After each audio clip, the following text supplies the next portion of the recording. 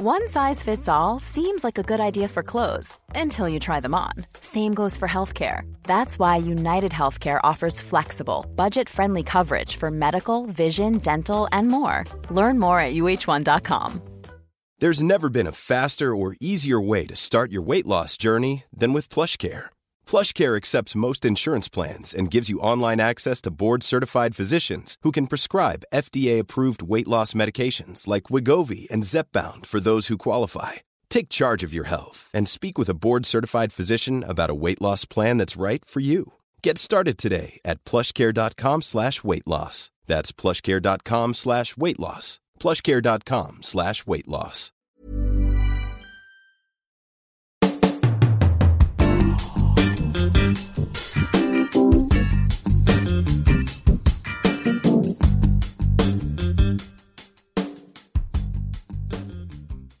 Hej och välkommen till Utvik och böcker. Jag heter Magnus Utvik. Det är alltid intressant med debutanter inom bokvärlden. Någon tippas bli nästa stora deckardrottning, en annan Sveriges nya novellkung. Vi älskar ungdomen. Den är vårt hopp om böcker som kan förändra våra liv eller skänka oss en stunds avkoppling. Eller varför inte få oss att vilja packa väskan för ett liv någon annanstans. Men frågan är om inte gamla garvade författare som skrivit i 40 år eller mer är lika mycket värda uppmärksamhet som debutanterna. Det krävs sin man eller kvinna för att hålla ut så länge i världens kanske mest ensamma yrke, att vara författare. Dag Öhrlund är en av dessa gamla författarrävar. Han har skrivit sedan mitten av 1970-talet och enligt hans hemsida jobbat i mer än 30 länder, varit utrikeskorrespondent i Hollywood, Kalifornien och blivit publicerad i mer än 150 magasin i 20 olika länder. För dagens publik är Dag Öhrlund mest känd för böckerna som han skrivit tillsammans med Dan Butler om psykopaten och seriemördaren Kristoffer Silverbjälke och Jakob Holt. Välkommen till Utvik och böcker, Dag Öhrlund. Tack så mycket. Efter mer än 25 böcker har du fortfarande glöden att skriva. Vad får du den ifrån? Hela mitt liv har varit att berätta en historia. I tidningar eller och numera i böcker. Jag kan inget annat och det är det roligaste jag vet. Jag vet ingenting som är roligare än att få berätta en historia. Om det sen är på en rolig historia på en fest eller om det är ett reportage om en spännande människa eller som nu då en roman. Det är fruktansvärt roligt. Jag har världens roligaste jobb. Då har du inga tankar på att byta yrke då? Aldrig i livet. Jag har ju provat på lite annat i mitt liv. Men vad är det du har testat förutom att skriva? Jag har gjort, i min gröna ungdom så jag var springgrabb på tryckeri. Jag jobbade på varuhus och packade upp varor. Jag har kört budbil, jag har kört bärgningsbil och lite sånt där. Sen har jag ju jobbat som fotograf också och det är också roligt. Men det här med att berätta är faktiskt det absolut roligaste som finns. Och nu håller jag på att läsa in böcker också, ljudböcker, både mina egna och andra författares. Och det är ju också ett annat sätt att berätta på. Och det är lika kul det. Så att nej, jag vill inte byta. Varför började du skriva och vad var det du skrev för någonting? Var det romaner, prosa då eller var det mer artiklar? Journalistiskt sett började jag som 14-15-åring efter att jag fick chansen att prya på en tidning. Och när jag väl hade varit där så insåg jag att jag hade tänkt bli advokat från början, brottmålsadvokat. Men när jag hade jobbat på en redaktion i en vecka så då fanns det inget annat efter det. Det var solklart. Va? Så det var ju reportage i väldigt många år, alltså 40 år. Och jag gör fortfarande en del, ett annat reportage för olika tidningar. Böcker skrev jag i början då. Jag började faktiskt med att skriva lättlästa böcker för människor med läshandikapp. Och det tyckte jag var en väldig utmaning. Det är något av det svåraste jag har gjort. Sen deltog jag jag tror jag har varit med i ett 20-tal antologier med noveller och sådär. Men som alla andra så skulle jag naturligtvis vilja skriva den stora romanen. Det vill ju alla. Ja. Och så blev det ju så då efter en väldigt massa år. Jag tänkte på det här, jag tyckte det lät väldigt intressant det där att det var svårt att skriva lättläst. Kan du förklara det? Ja, det är ju så här att om du har en människa som har en funktionsnedsättning som gör att man har svårt att ta till sig ett budskap, så kan du inte skriva som du skriver i en vanlig tidningsartikel eller så här. Du får inte använda några liknelser, du får till exempel inte skriva han kastade in handduken. Om du menar att han gav upp. För då tror de att det verkligen är någon som kastar in en handduk. Om du berättar att Göran ska resa från Stockholm till Göteborg, då måste du förklara att han reser med tåget, att han sitter på tåget och att han kommer fram till Göteborg. Du kan inte börja nästa kapitel med att han är i Göteborg utan att förklara hur han har kommit dit. Samtidigt måste du använda ett språk som är lätt att ta till sig men som ändå inte får bli tråkigt. Och så finns det olika svårighetsnivåer, 1, 2 och 3 beroende på vem som är målgrupp. Så man får gå utbildningar liksom och lära sig skriva på det här sättet. Men det är väldigt svårt alltså. Roligt, spännande men väldigt, väldigt svårt. Nu är du aktuell med boken Den ädla konsten att vara elak, som du har skrivit tillsammans med formgivaren och författaren Lars Tunnell. Ja. Vad är det för slags bok? Ja, när vi skojar till det så brukar vi ju säga att det är folkbildning. För att vi säger att i Sverige är ju alla kränkta och bittra. Och det enda bot mot kränkthet och bitterhet, det är att få vara elak tillbaka mot den man blir kränkt av. Alltså är det då en ren receptbok på hur du mår bättre. Och vi tycker ju då att egentligen borde vi få stöd från Socialdepartementet för att vi har gjort den här som staten borde ha gett ut. Va? Men ska vi bli lite mer seriösa så är det så att det här är ju en humoristisk twist. Och jag skulle vilja påstå att jag tror att vi har skrivit mycket av det som många människor ibland tänker. Och man skulle vilja svara, men det gör vi inte för att vi är artiga, vi är politiskt korrekta, vi håller igen av olika skäl och så får man inte säga till svärmor eller så får man inte säga till en myndighetsperson eller vad det nu gäller. Va? Och här har vi bara flippat ut och skrivit och sagt precis allt det där som man inte får eller bör. Men vissa saker av de här som står i boken är ju sanna som jag förstår det. Någon kontaktannons till exempel som nu ni då svarar på. Ja, kontaktannonserna är sanna och de har vi då skrivit stygga svar på. Ja. Men resten är ju påhittat. Ja, men låt oss höra någonting i boken. Det kan du få göra. Jag är ju väldigt förtjust i det här med... Alltså människor har ju ofta uppfattningar om sina grannar, inte minst om man bor i radhus eller villaområden och som jag gör då. Det där har jag då tagit fasta på, så jag har bland annat skrivit den här. Bäste idiotgranne. Jag har fått tag i en utländsk kokbok med utmärkta hundrecept. Om din taxjävel skiter på min garageuppfart en gång till så kan du sälja kopplet. Hälsningar jag i 34. Ja, det är bra. Ja, vi tar en till. Vi tar en till. Då blir det alltså... Då är det internetdoktorn som svarar. Det är ju poppis nu för tiden att man kan gå till doktorn på nya sätt. Och då svarar internetdoktorn: din fråga gäller huruvida jag kan rekommendera något mot ditt illamående. Du uppger att du igår drack 3 flaskor vin, 1,5 flaska whisky, drog 3 strängar kokain och därefter deltog i en sadomasochistisk lek där du var den som tog emot allt överallt. Här är mitt recept. Sluta svina och sluta ringa hit. Tack så bra. Tack så bra, Dag. Det var det. Du, vad är det för skillnad mellan att vara plump och elak? Plump är ju det här dra åt helvete din feta jävel. Alltså det är ingen vidare elegans i det. Utan det gäller ju att man på något sätt kan svara till att börja med en ganska lugn ton. Och kanske genom att ironisera eller veckla in lite grann som den här som jag tycker väldigt mycket om. Att du har ju ett utseende som endast en mor kan älska. Den svider ju. Sådär. Eller fina kläder, har det varit brandrea i Ullared? Eller snygg kostym, finns den i din storlek också? Ja, lite sådär, lite förfinat. Att det måste finnas en elegans i elakheten på något sätt. Men går det att vara elak på ett snällt sätt? Eller lite mer glimt i ögat? Eller var kanske det du menar nu? Ja, det tror jag. Men Alltså man måste tänka, det här är ju en konst. Det är inte bara att vräka ur sig något, utan man måste ju verkligen formulera sig om det ska bli elegant och bra och sådär. Och då kan det bli både med glimten i ögat och elegant, fast det fortfarande sticker till.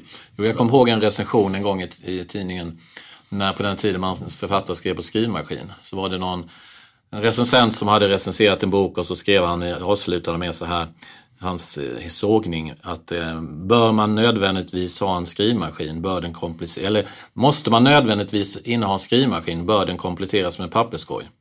Så skrev han. Ja, det är lite elakt. Kommer du också ihåg den legendariska Sigge Ågren som var chef på Expressen, när han i sina elaka stunder kunde säga till medarbetare, skriv kort, helst inte alls. Ja, hur kom ni på idén till den här boken? Det är så att jag har en grupp som heter Författare på Facebook, och min vän och kollega Lasse Tunnell här, han har i många år mottagit standardrefuseringsbrev från förlag på sina romaner. Och blev till slut less på det där, för han tyckte att de var knastertorra. Så att han började själv skriva fruktansvärt elaka refuseringsbrev till sig själv.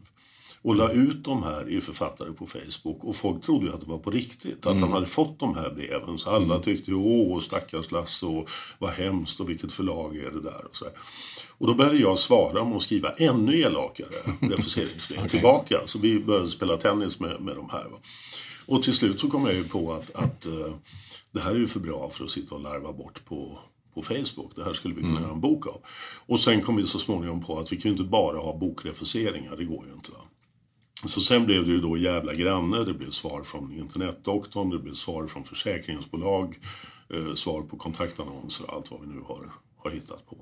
Så att nu kan vi ju inte sluta, utan nu sitter vi och skickar sånt här till varandra på kvällarna, så att vi har väl material till ett par böcker till vid det här laget. Det blir en uppföljare då, kan man misstänka? Ja, det blir minst en i varje fall. Sen där de tar sig lite olika uttryck. Vi har fått lite nya idéer, men vi har blodad tand, ja. Du har ju en otrolig kontakt med dina läsare på sociala medier, på din hemsida och på Facebook. Jag kan ta ett citat från din hemsida här. Det är en kille som har skrivit in, han skriver så här, citat: jag har alldeles nyligen läst klart alla böcker om Jakob Kolt och Kristoffer Silverbälke. Och det är ju ett par stycken. Det tog mig inte mer än en vecka att sträckläsa dem. Oerhört bra. Hur låter svaret på en sådan komplimang? Tack. Nej, men jag blir ju överväldigad varje gång jag får såna här. Alltså jag känner ju en enorm ödmjukhet inför alla de här gillarna och läsare och lyssnare, och framförallt när man får träffa dem ute på signeringar och bokmässor och sånt där. Va? Men framförallt är det så att dels har vi väldigt roligt på min Facebook-sida. Jag försöker svara på allt jag kan. Ibland räcker ju tiden inte till, men jag försöker verkligen. Men som kunskapsbank och alltså researchplats är det oöverträffat. Va? Så som exempel, här förleden så behövde jag veta, jag skulle skriva en scen där man flög helikopter från fastlandet ut till en ö med ett visst antal personer, si och så många kilo last och så vidare.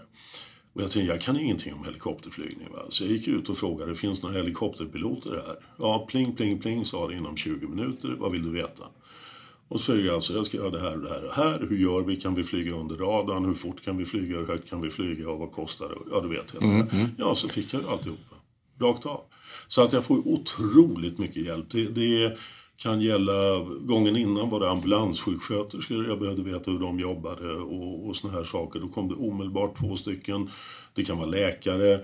Sen har jag sedan tidigare byggt upp en expertpanel med 10-12 poliser som har olika typer av uppdrag inom polisen. Så jag låter alla sådana kapitel med polisarbete och sånt gå ut på remiss när de är skrivna. För jag vill att det ska Tycker de om att det hjälper dig att få en bra bok bättre? Ja, de älskar det. Därför att som alla andra yrkesgrupper så avskyr man att se att ens yrke framställs klantigt eller på fel sätt. Va?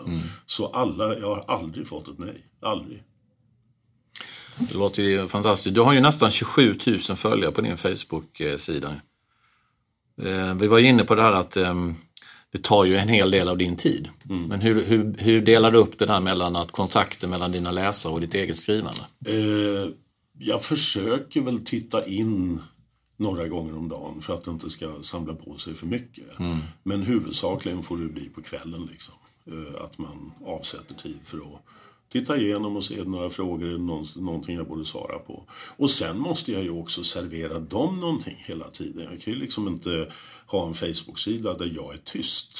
Det går ju inte, utan Då slutar de kanske, eller? Då slutar de ju, utan de vill ju dels förmedla roligheter som jag hittar eller hemskheter eller vad det nu är för någonting. Och sen kan jag ju också berätta någonting om mig själv eller vad jag jobbar eller vad jag sysslar med eller vad det nu kan göra. Det är en sak, nu sitter du här framför mig i en svart t-shirt med vit text där det står snäll på. Snäll är ju inte den här karaktären som du och Dan Butler har skrivit om. Kristoffer Silverbjälke, ni har skrivit om honom, är det 7 romaner? 8 är ute. 8 är ute. Och den 9:e kommer nästa år. Kristoffer Silverbjälke är ju både en seriemördare och psykopat. Vad är han mer för någonting? Vad är det som har gjort att han har sån... han är både älskad och av vissa recensenter rent ut sagt hatad. Vad är det som gör att han väcker så starka känslor? Ja, han är ju gränslös. Alltså det finns ju ingenting han inte kan få för sig att göra för att nå sitt mål. Och där tror jag att det är väldigt viktigt att man förstår alltså de grundläggande dragen för en psykopat. Det ena är ju att han totalt saknar empati. Och jag brukar exemplifiera det genom att säga att om du och jag kommer ut härifrån och ser att en 5-årig flicka blir påkörd på gatan, då springer du fram och lägger kavajen över henne, jag ringer 112, sen kommer Silverbjälke ut och då tänker han, fan också, nu blir det trafikstockning när jag ska härifrån, jävligt opraktiskt. För att för honom är hon värd lika mycket som en ballong eller ett cigarettpapper, alltså han är inte intresserad. Hur gammal är Silverbjälke och vad gör han i livet? Han är ju dryga 30-35 någonstans och han var ju från början stjärnmäklare på Stureplan. Men sen då när han började flippa ut och mörda folk så har det ju varit massor av olika turer både i Sverige och utomlands och stora valutatransaktioner och han har ju sett till att lura till sig kapital på olika sätt. Men hur kom ni på, du och Dan Butler, på den här karaktären? Ja, det var så att Danne hade från början en idé om att vi skulle skriva en bok om en klubb med 3 seriemördare. Och då sa jag till honom att jag tycker inte att det funkar av trovärdighetsskäl, för att mig veteligen har vi inte haft någon riktig seriemördare i Sverige sedan Salaligan på 50-talet. Och att vi då skulle kunna ha 3 seriemördare i Sverige. Så man var med i en liten hemlig klubb? Ja, jag tycker inte att det funkar. Nej. Och då gjorde vi så att vi kokade ner det till en kille och så byggde vi istället en trojka med 2 vänner till honom så att vi fick lite dynamik där i gruppen. Ryan Reynolds here from Mint Mobile. With the price of just about everything going up during inflation, we thought we'd bring our prices down. So to help us, we brought in a reverse auctioneer, which is apparently a thing. Mint Mobile Unlimited Premium Wireless. How to get 30, 30, how to get 30, how to get 20, 20, 20, how to get 20, 20, how to get 15, 15, 15, 15, just $15 a month? Sold! Give it a try at mintmobile.com/switch. $45 up front for 3 months plus taxes and fees. Promo rate for new customers for limited time. Unlimited more than 40 gigabytes per month. Slows full terms at mintmobile.com. Hey, it's Danny Pellegrino from Everything Iconic. Ready to upgrade your style game without blowing your budget? Check out Quince. They've got all the good stuff, shirts and polos, activewear, and fine leather goods, all at 50 to 80% less than other high-end brands. And the best part? They're all about safe, ethical, and responsible manufacturing. Get that luxury vibe without the luxury price tag. Hit up quince.com/upgrade for free shipping and 365-day returns on your next order. That's quince.com/upgrade. Hey, it's Ryan Reynolds, and I'm here with Keith, co-star of my upcoming film, If, only in theaters May 17th. Do you want to tell people the big news? All right, I'll do it. Sign up now and you'll get unlimited for $15 a month and 6 months of Paramount Plus Essential Plan on us. mintmobile.com/switch. Upfront payment of $45 equivalent to $15 per month. Unlimited over 40 gigabytes per month. Face lower speeds. Videos at 480p. Active Mint customers by 531.24 get 6 months of Paramount Plus Essential Plan. Auto renews after 6 months. Offer ends May 31st, 2024. Separate Paramount Plus registration required. Terms and conditions apply if rated PG. Ja, men jag tänker på Silverbjälke här, om man nu tar bara de som inte tillhör dina eller era fans här när det gäller Silverbjälke, så skriver ju i en recension så står det så här att han, citat, kysser och slår ihjäl med samma brist på själ. Att han går fram som en asocial slottermaskin. Och i en annan recension så står det att han är en groteskt förstorad grabbighet som får vara alibi för all sexism och alla skändade kvinnokroppar. Vad tänker du om den kritiken? Jo, men alltså den första recensionen är ju fullkomligt korrekt. Och den andra recensenten har nog möjligen missförstått någonting. För att om vi går över på just den sexdelen, det är väldigt mycket sexscener i Silfverbielke, väldigt hårda sexscener. Han är ju väldigt grov mot kvinnor och domderar och står i och har sig. Och vad en del människor inte har förstått är att det handlar inte om sex. Det handlar om makt. Enbart om makt. Han utövar makt mot män och kvinnor på 2 vitt skilda sätt. Att män måste han ju då köra över finansiellt eller fysiskt eller vad han nu behöver. Och kvinnor domderar han via sex. Det är hans sätt att visa sin maktutövning på. Så det har ju inte dugg med sex att göra överhuvudtaget. Va? För det där har jag hört också att folk har skrivit att det är 2 vita medelålders mäns våta dröm och sånt där. Det är ju skitsnack. Va? Det har absolut ingenting med sex att göra. Utan bara makt. Jag tänker alltså, om man nu försöker analysera läsarnas förhållande till denna psykopat, eller hur du tänker kring detta. Alltså är han, ska man kunna säga att han är vårt omedvetna inre mörker, eller är han den projektionsyta som vi kanske behöver för att slippa se in i oss själva? Tänker du någonting sånt där? Ja, kanske både och. Jag frågade en granne till mig, framförallt eftersom hon är kvinna då, att varför tycker du så mycket om Silfverbielke? Och då sa hon, han gör det jag tänker. Och vad hon då menar, alltså som exempel, det är ju typiskt det här då att vi kör i trafiken, någon skär av oss på ett sätt som gör att vi blir tvungna att tvärnita. Då tutar vi, då får vi ett uppsträckt långfinger som svar. Och då knyter vi handen i fickan och säger din jävel. Och det gör det inte Silfverbielke. Han åker i fatt och städar upp, för att sådana där människor ska vi inte ha. Vi ska ha det trevligt. Vi ska ha människor som är artiga, trevliga, klär sig ordentligt, håller upp dörrar, säger goddag när de kommer, tack när de får något och gör när de går. Allt annat ska städas bort för att vi ska ha ett trevligt samhälle. Det är ju hans grundprincip. Och det är ju där jag tror att många faktiskt kan identifiera sig med honom. Att de tycker att vi lever i ett samhälle där det faktiskt är ett ganska hårt klimat tidvis. Va? Du går ner i tunnelbanan så får du en armbåge i revbenen och folk knuffar och trängs och är oartiga och sådär. Och det vill inte Kristoffer. Han vill att det ska vara ordning och reda, snyggt och prydligt. Och då kan han gå över lik för att nå det målet, bokstavligt talat. Ja, det kan han ju faktiskt göra, och då tycker han att det är jobbigt för att han ensam måste städa upp hela tiden. Det tycker han ju är jättejobbigt att han liksom måste sköta allting själv. Och han inser ju någonstans att det är ett rätt hopplöst uppdrag, men han kan ju ändå inte låta bli. Det är ju som när du går i trädgården så ser du 100 maskrosor, så kanske du inte kan låta bli att rycka en i alla fall, för att så har du gjort någonting. Jag tror att det är lite så. Du har jobbat tillsammans med Dan Butler när det gäller att skriva böckerna om Silfverbielke. Hur har det konkret gått till när ni har skrivit de här böckerna? Det har gått till så att i början så var det väl Danne som stod för huvudparten av idéerna. Och framförallt när det gällde att tänka ut alla de här djävulska, modiska sakerna som Kristoffer gör. Sen efter ett tag så började vi blanda våra idéer, och längre fram så blev det faktiskt till slut svårt att avgöra vem var det som kom på det här från början. Och det spelar ju heller ingen större roll, utan det är ju resultatet som räknas. Men då har vi suttit framförallt under många och långa resor tillsammans och bollat en idé tills vi har finutvecklat den till en synopsis. Och på slutet har vi suttit mitt emot varandra i kanske 10 dagar och verkligen kokat ner den här på detaljnivå. Och sen har vi sagt hej då till varandra, och sen har jag gått hem och skrivit. Så det är du som har skrivit böckerna? Och jag har skrivit böckerna. Och ni båda två har suttit med, har kläckt liksom handlingen. Och, ja.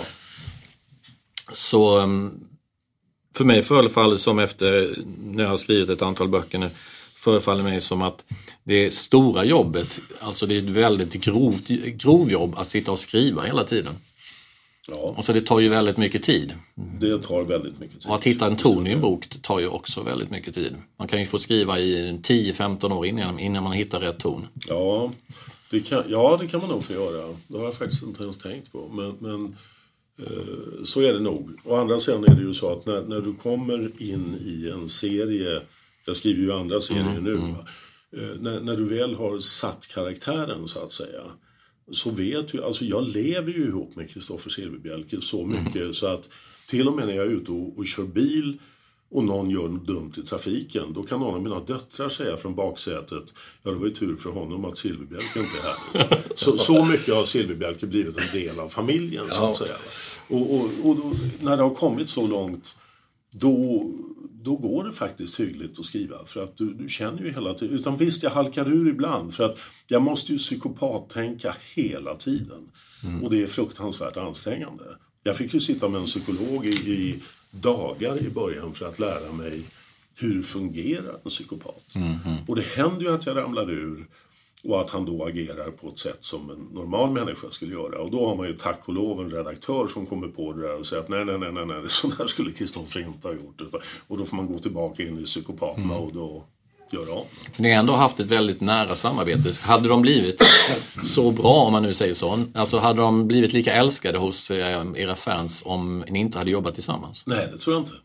Jag tror att Kristoffer är ju alltså absolut resultatet av ett bra och fruktbart samarbete. Och jag tror ju att det här med att jobba tillsammans med någon annan, det har ju naturligtvis både sina för- och nackdelar, men jag har jobbat tillsammans med massor av andra människor i olika typer av projekt, både på tidningssidan och på boksidan.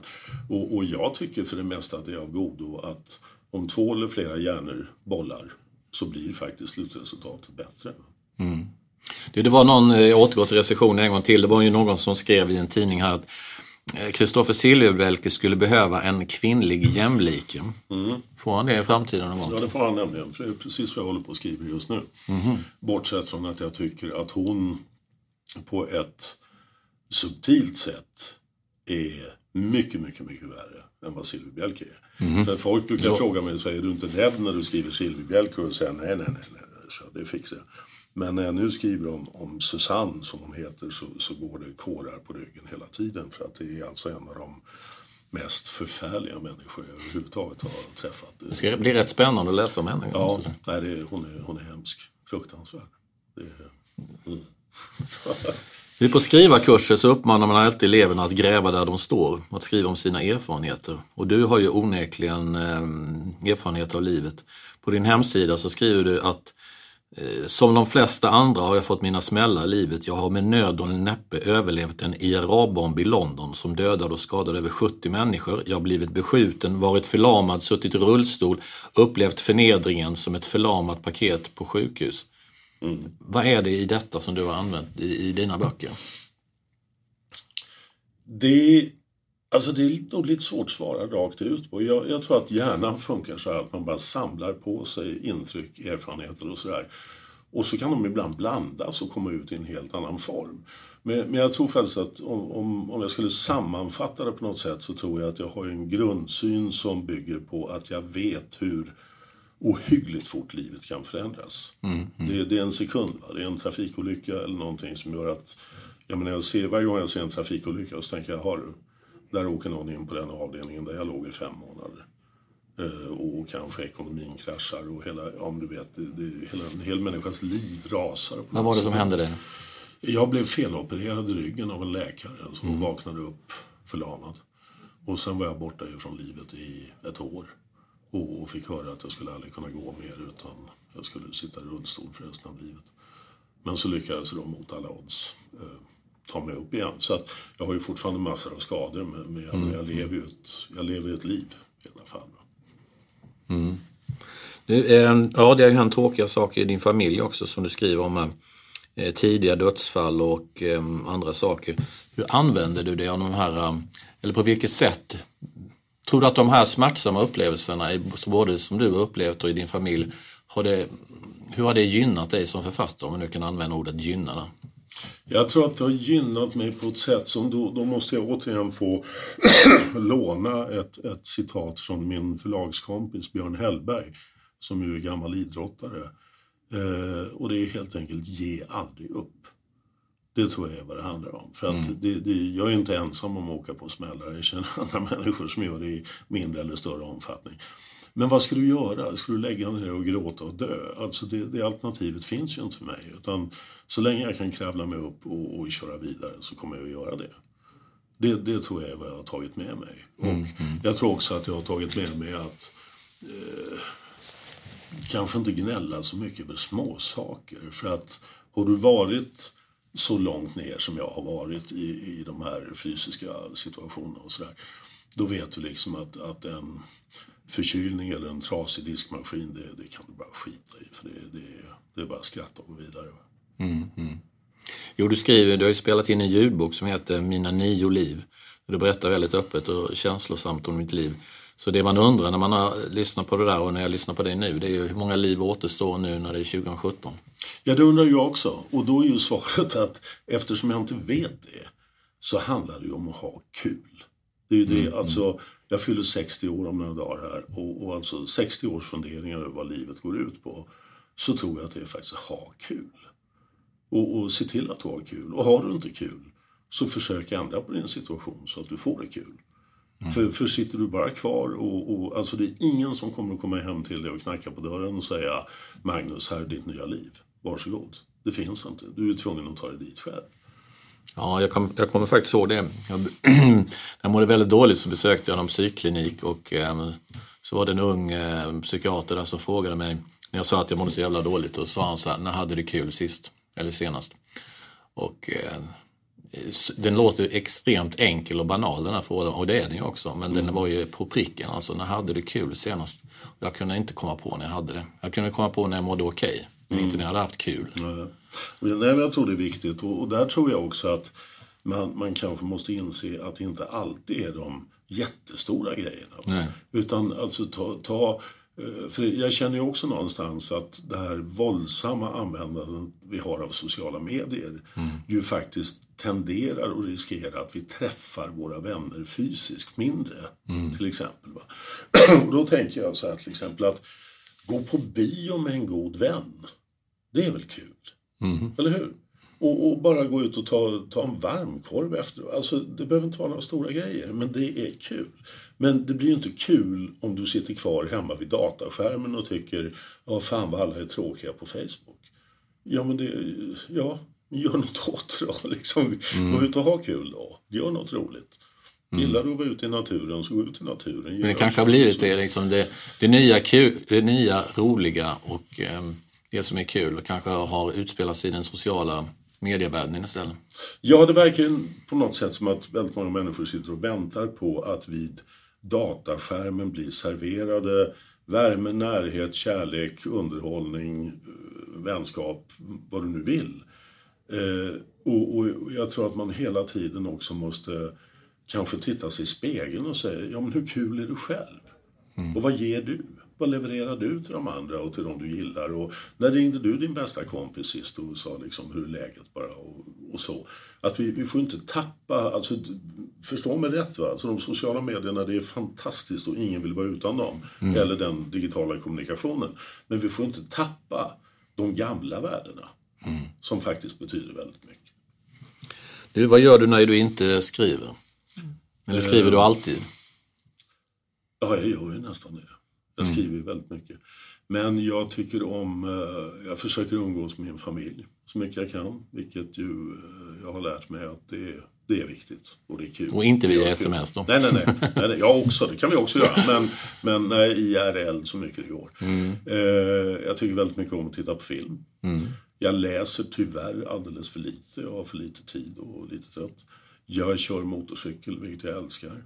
Och det är också ett sätt att komma ut, rensa hjärnan och känna dofter. Och ibland kör jag med ett gäng gubbar och vi har det skojigt ihop och sådär. Så att det är lite olika saker. Jag har en liten hund som jag tycker väldigt mycket om. Kul att gå ut och promenera och försöka förstå världen genom hans ögon och nos. Och undra varför den hunden är med på lite fotografier här. Ja då, han är med. Men det är intressant att försöka förstå varför den stolpen är mycket viktigare än den stolpen. Jo, om det blir lite så här. Han bloggar ju, min hund, va? Carl Sigvard. Och han filosoferar väldigt mycket över tvåbeningar.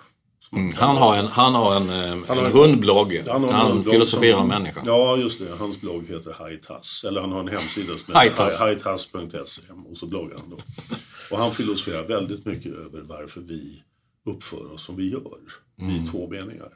Och det är väldigt intressant att se världen ur Carl Sigvards perspektiv. Alltså jag har varit inne på en jävla massa hemsidor, men inte just den. Nej, det får du göra. Kanske är för att jag inte har någon hund, men jag ska absolut kolla det. Ja. Vad händer nu för dig och kollegan Lars Thunell som du nu har skrivit den här nya boken med? Ja, den ädla konsten att vara elak, ska vi säga. Vad är det som händer för er närmaste tiden?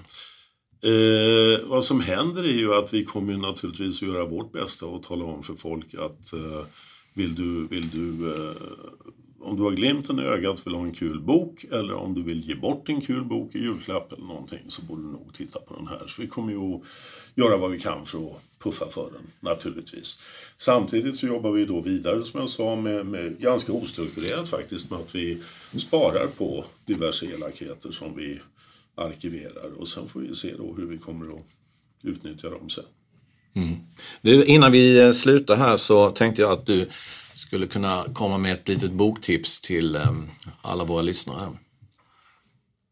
Ja, och det blir ju då deckare, eftersom jag är väldigt förtjust i deckare, och jag läser nästan inga svenska böcker alls, för att jag vill inte bli påverkad av vad mina kollegor skriver. Så att det blir mest amerikansk och lite grann engelsk litteratur. Och då är min absoluta favorit författaren Lee Child, som jag har skrivit 20 romaner nu om en hjälte som heter Jack Reacher, som är en ung pensionerad militärpolis som går över hela USA. Och han har 2 saker i fickan. Han har ett kreditkort och en tandborste. Han äger ingenting. Så går han i samma kläder i 3 dagar, sen slänger han dem, går in i en billighetsaffär och köper nya. Och så kommer han ofta till små orter där sheriffen eller vem det kan vara har problem med något lokalt gangstergäng, och så reder han naturligtvis upp det. Och han är ju 2 meter lång och väger 130 kilo och slår ner 6 man på 20 sekunder och sådär. Så han är en superhjälte. Så. Men, och där är Child duktig, för att man kan säga att det är som, hans böcker är som Big Mac och Company, att det är inte så dumt då och då att smälla i sig en sån. Och du vet precis hur det ska smaka innan du börjar. Men samtidigt lyckas han alltid få till en helt oväntad twist någonstans. Och jag har ju träffat Lee, det är en rolig kille, han är väldigt, väldigt duktig. Och som författare måste jag också bara få nämna att jag är våldsamt imponerad, för att medan jag är jättestrukturerad, jag måste ha en synopsis som är helt klar innan jag börjar skriva, så är det så att Child börjar med en scen som dyker upp i huvudet på honom. Sen har han inte den blekaste aning om vad boken ska handla om. Och då berättar han bland annat något kul, för du vet, det händer ju att man träffar besserwissers när man är ute och sådär. Och då var det bland annat en läsare som hade sagt till honom att den där boken var ju så förutsägbar, för att redan på sidan 20 visste jag ju vem mördaren var. Och då tittade Lee bara på honom och sa att det var som fan, för det hade jag ingen aning om. Så det är Lee Childs böcker om Jack Reacher skulle jag vilja rekommendera. Och vill man sen gå in lite mer på finlitteratur, så skulle jag nog vilja påstå att en av mina största favoriter är John Irving. Och då skulle jag rekommendera den första boken som väl gjorde honom känd i Sverige var väl Garp och hans värld, som jag tycker är något av det bästa som har skrivits, Siderhusreglerna och de här. Och för övrigt också för er som vill skratta lite men ändå känna en väldigt stor människokärlek, finske Arto Passilina, som tecknar människor på ett fantastiskt sätt i det karga Finland. Och där ska man då börja med kollektivt självmord, som är något av det roligaste jag har läst hela mitt liv. Tack Dan Örglund för att du kom till Utvik och böcker. Tack så mycket.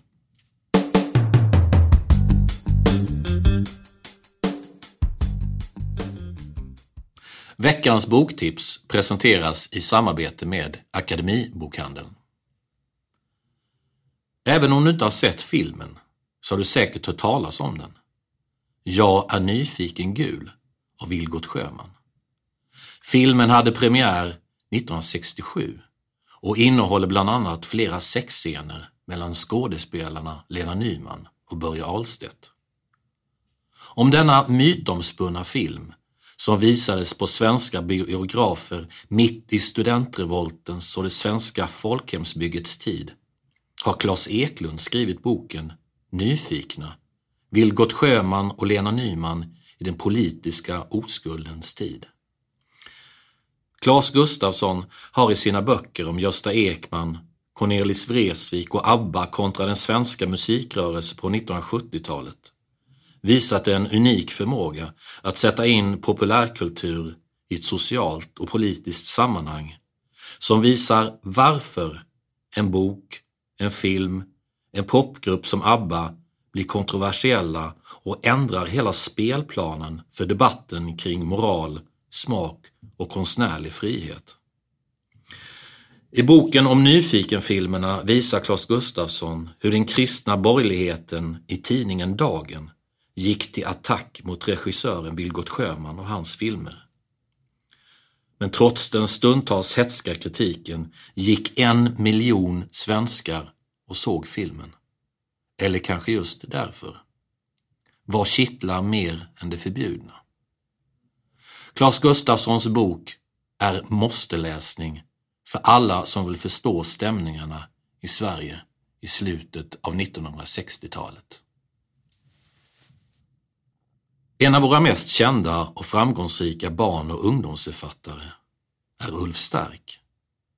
I en ny bok för åldern 2-6 år med titeln En natt vill Nalle vara stor samarbetar Ulf Stark med den prisbelönta illustratören Charlotte Rammel. Samarbetet mellan de två kommer att bli deras sista. Ulf Stark dog i juni i år. En natt vill Nalle vara stor börjar med att en pojkes Nalle vill sova i sin egen säng. Pojken lägger Nallen på en hylla, men snart börjar Nallen ropa att han vill ligga i pojkens säng. Och sen kan Nallen inte sova, han hoppar och gråter. Nallen och pojken går ut i köket och där sitter pojkens pappa och äter. Är du också hungrig? Frågar Nallen. Det är Nallen och då är pojken också hungrig. Genom att byta perspektiv på pojken och hans Nalle, det är Nallen som bestämmer och styr handlingen, glider jag som läsare in i en drömsk, fantasifull värld där egentligen allt kan hända. En natt vill Nalle vara stor är en av höstens bästa barnböcker och den första du kan skriva in i listan över julklappsböcker till det barn du älskar högre än dina egna drömmar. Veckans boktips i samarbete med Akademibokhandeln är Nyfikna av Claes Gustafsson, Alfabeta, och En natt vill Nalle vara stor av Ulf Stark och Charlotte Rammel, Lilla Piratförlaget.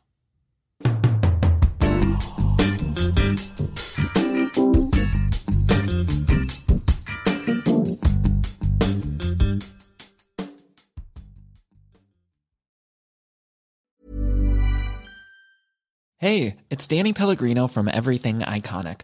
Ready to upgrade your style game without blowing your budget? Check out Quince. They've got all the good stuff, shirts and polos, activewear, and fine leather goods, all at 50 to 80% less than other high-end brands.